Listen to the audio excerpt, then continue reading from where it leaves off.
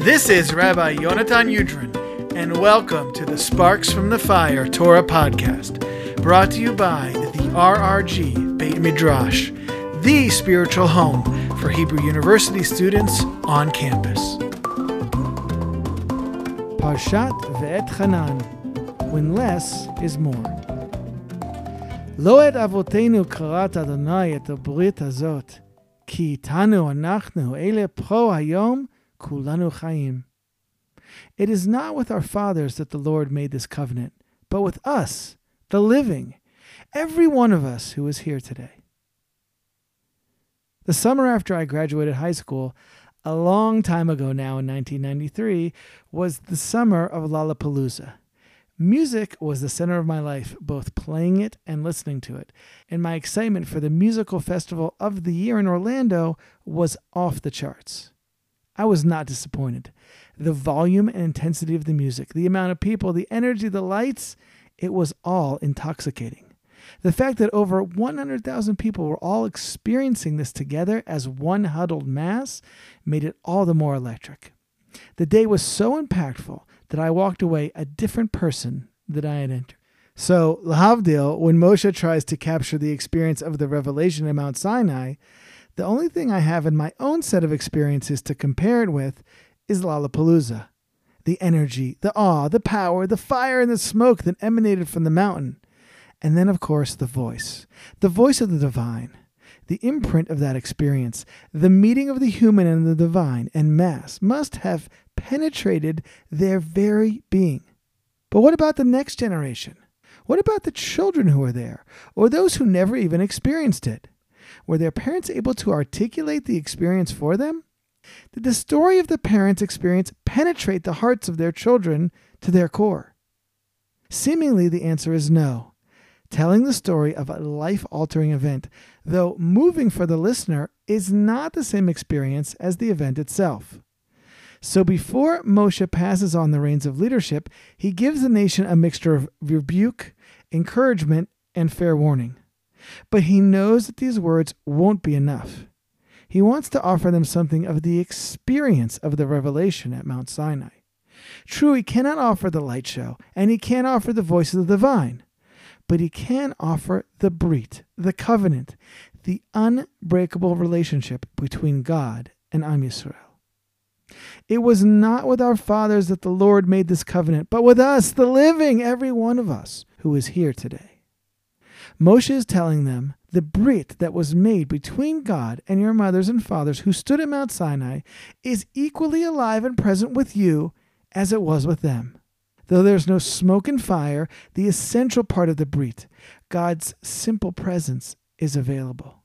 And like with every relationship, that presence demands behavior consistent with the importance and seriousness of the relationship. So Moshe retransmits the Ten Commandments to the nation, conveying the heart of the experience of Mount Sinai, the outline of their relationship. However, as Moshe retells the Ten Commandments, there's a problem that the close reader will quickly uncover. There are differences in how they were recorded in the book of Shemot and how Moshe is telling them now. There are many answers that the commentators give for these changes. But whether we say that one reflects the first tablets and one the second, or that Moshe is giving a new expanded expression of these laws, one point is consistent. Moshe is offering something new in his telling. Remember what we said last week. Everything in the book of Devarim comes to add. Now, you may be familiar with the most famous difference between the two tellings. In Shemot, we are told Zachor, remember the day of Shabbat. But here in Devarim, we are told Shamor, keep the Sabbath day. Our sages teach us that the first is in reference to the positive mitzvot of Shabbat, and the latter is in reference to the negative mitzvot of Shabbat. That works very well with our principle. But the story gets a little more complicated. There are several places where the text in Devarim is missing something when we compare it to the text in Shemot. Here's an example.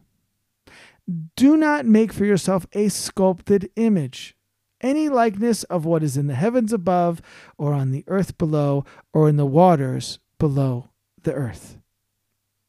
Yet if we look at the text in Shemot, it reads, do not make for yourself a sculpted image or any likeness. The difference is subtle, the or. In Hebrew, only a vav, one little letter.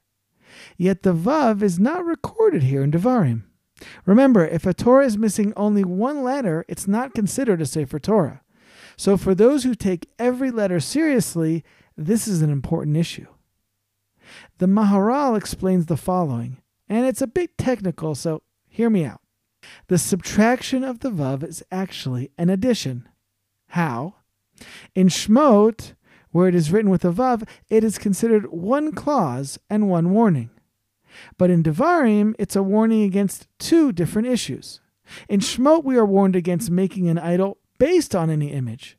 In Devarim, we are warned against any idol, and in addition, a second warning against any image. Now, leaving the fine distinctions aside, we learn an incredible idea from the Maharal. You might think that in order to teach something new, you would have to add something new.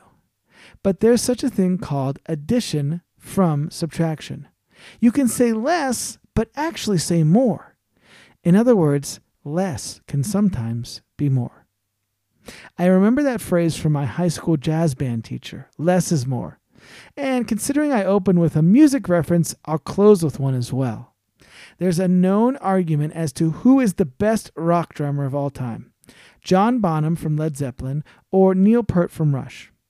Neil Peart's drum set had endless sizes and types of drums and cymbals and MIDI kits, etc., that surrounded him from all sides. His fills and solos were incredibly complex and nearly impossible to emulate. But John Bonham had a much simpler drum set.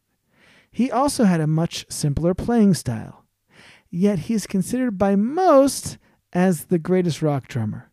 His simplicity had a power and a rhythm that has no equal. Sometimes less is more. As Moshe retells the Ten Commandments, he doesn't have any pyrotechnics, and he can't offer him the voice of the divine, but he does offer an eternal relationship, one that is as present with them as it was with the previous generation and with all future generations. And maybe there's something more in that lesson than even those at Mount Sinai received. What do you think?